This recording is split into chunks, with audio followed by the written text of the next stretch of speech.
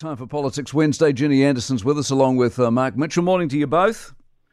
Morning, Mike. Morning, Ginny. Take us through your contrasting weeks. Mark, start with you. How good's it been the last couple of days? Oh, it's been great. It was great to get to the end of the campaign. Extremely proud of our campaign team led by Chris Bishop, who did an outstanding job. And it was nice to be in Parliament yesterday and to greet and see all the new incoming MPs that have worked very, very hard, stayed on message, campaigned on the things that mattered to Kiwis, and it was nice to be able to welcome them into the caucus room yesterday. What about you, Ginny? Yeah, it's been a hard time for me, so saying goodbye to a lot of good mates who I entered Parliament with in 2017. It was a tough day yesterday, but we're sort of gathering ourselves together, getting ready to focus and making sure there's a smooth transition from one government to another, because that's important for New Zealanders. But also there's another bigger transition, and that's us becoming an opposition and making sure that we're a lean, mean fighting machine, and that's the transition we'll be going through over the next couple of weeks. When you talk about transition as police and justice, will you be handing over to Mark at any stage in terms of police if that's who he ends up being?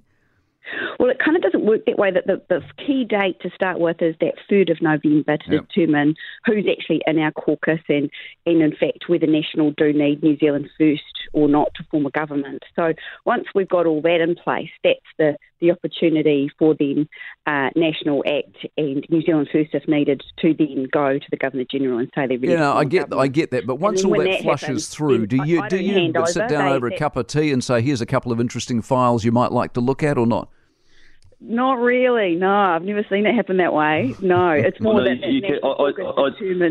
determines who's going to be the spokesperson, and then it's kind of game on. That tends to be the way it works. So, Mike, just to answer your question, yes, you do that, and you should do that. I did that when we were the outcoming government last time. I made sure that Eugenie Sage had any information that she needed as the incoming minister, and I made sure that Ron Mark, I spoke with him and made sure that he had all the information. I could assist him and help him as much as possible in the takeover, because you want to make sure that it's seamless, and you want to make sure that the new government can get up and running as quickly as possible. Good. But I thought Mark kind of knew it all already, so I don't know if there was much point in doing that. Here we go. Do you, by the way, Hutt South, Ginny, have you conceded or not? Or are you waiting for the specials? I did try and give him a call. He has been quite busy. So so you have conceded? Well, he wouldn't pick up the phone. He's been a bit busy. So I have attempted to give him a call. It was really hard on the night because it was still 700 out at 10 o'clock at night. Right. But now it's at 1,000. I think that's probably quite unlikely to get that on special. Okay. And you scraped home in Whangaparoa, I know, Mark? Yeah, well, I was hugely humbled by the support that I got here at home in my own electorate, without a doubt. I mean, that's the biggest margin. I don't know if people will know this. It's the biggest margin of any seat in the country. Yeah, it was, and I don't look at that I don't look at that too closely. But look, I was just very, very happy, and it's like I don't look at my ratings that closely. Oh, it's just like there's a lot of them.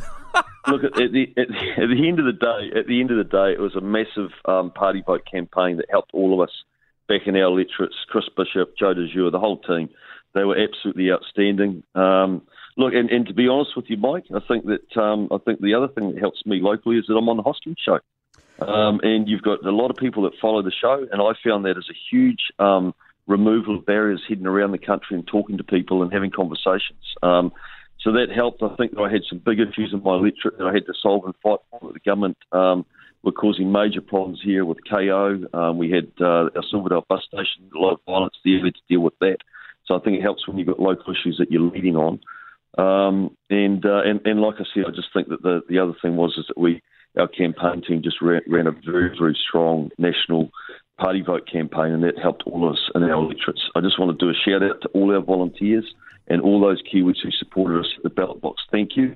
We're committed, we're ready to go, and we want to start delivering now on our commitments to you. Lessons for Labor, Ginny?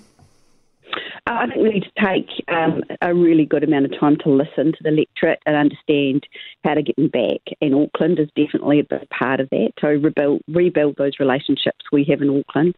We always knew Auckland would be hard, but I think it was surprising how bad it went in some parts of Auckland that have traditionally been quite strong Labor.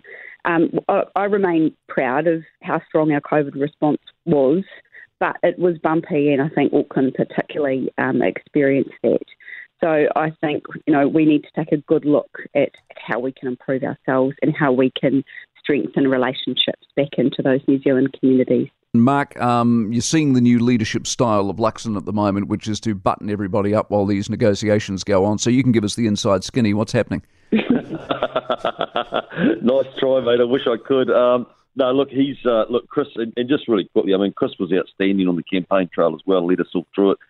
He now has gone into a period of getting a new national-led coalition government put together to try and get us up and running as quickly as possible.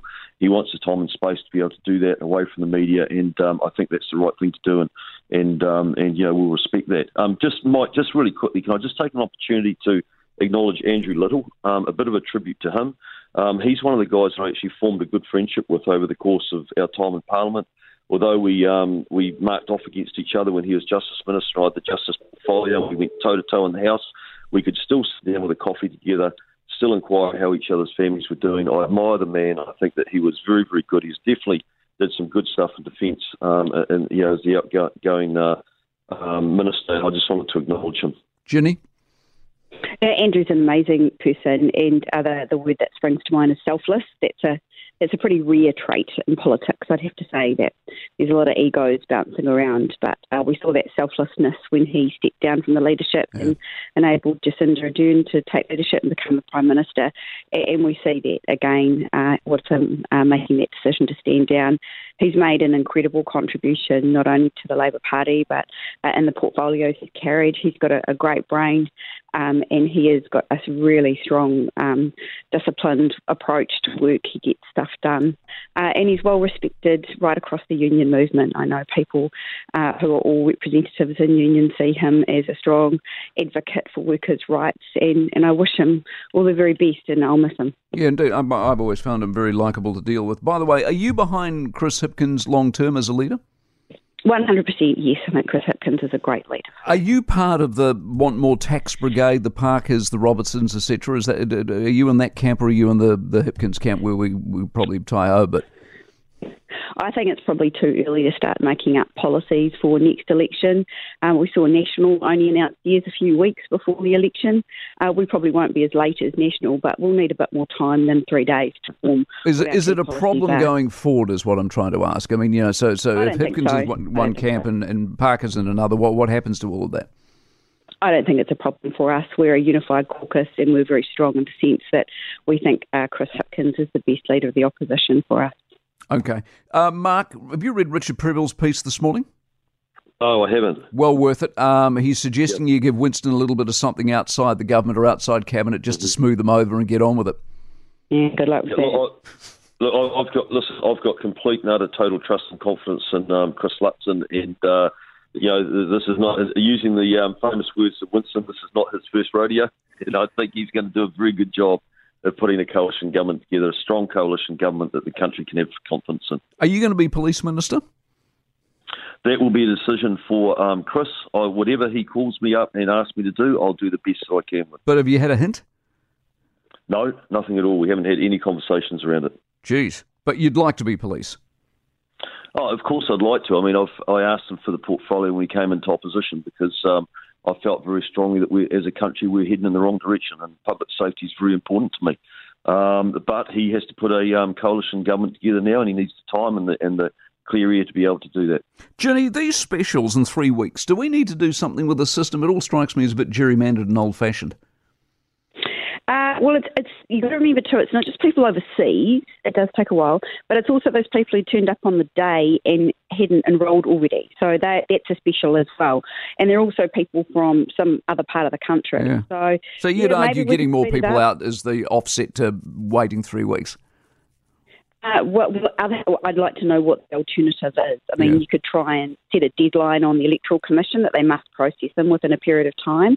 We could see if that works. But typically it's to make sure that every single vote is counted and done so accurately. And you wouldn't want to jeopardise the accuracy of the count in order to expedite the result. What are you going to do? Like, are you expecting to carry on with justice and police and stuff like that, or is everything up in the air and going to get redistributed over time? Well, they're key areas that I take great interest in, and I think the areas that we need to continue making a real difference for family violence in particular that underpins both those areas is something that a lot has been invested in, and I'm really keen to make sure that funding that's in place now for all of those family violence providers stays in place, and that's something, no matter what portfolio I'm allocated, I'll be closely watching as National take the reins of government. If Mark turns out to be Police Minister, in the first opening question of Parliament, will you ask him if people feel safer? I might give him a week to make a difference and then have a crack. I'm sure she'll try, Mike. Good stuff. Nice to see you both, and we'll catch up soon. Mark Mitchell, Ginny Andersen. For more from the Mike Hosking Breakfast, listen live to News Talk ZB from 6 a.m. weekdays or follow the podcast on iHeartRadio.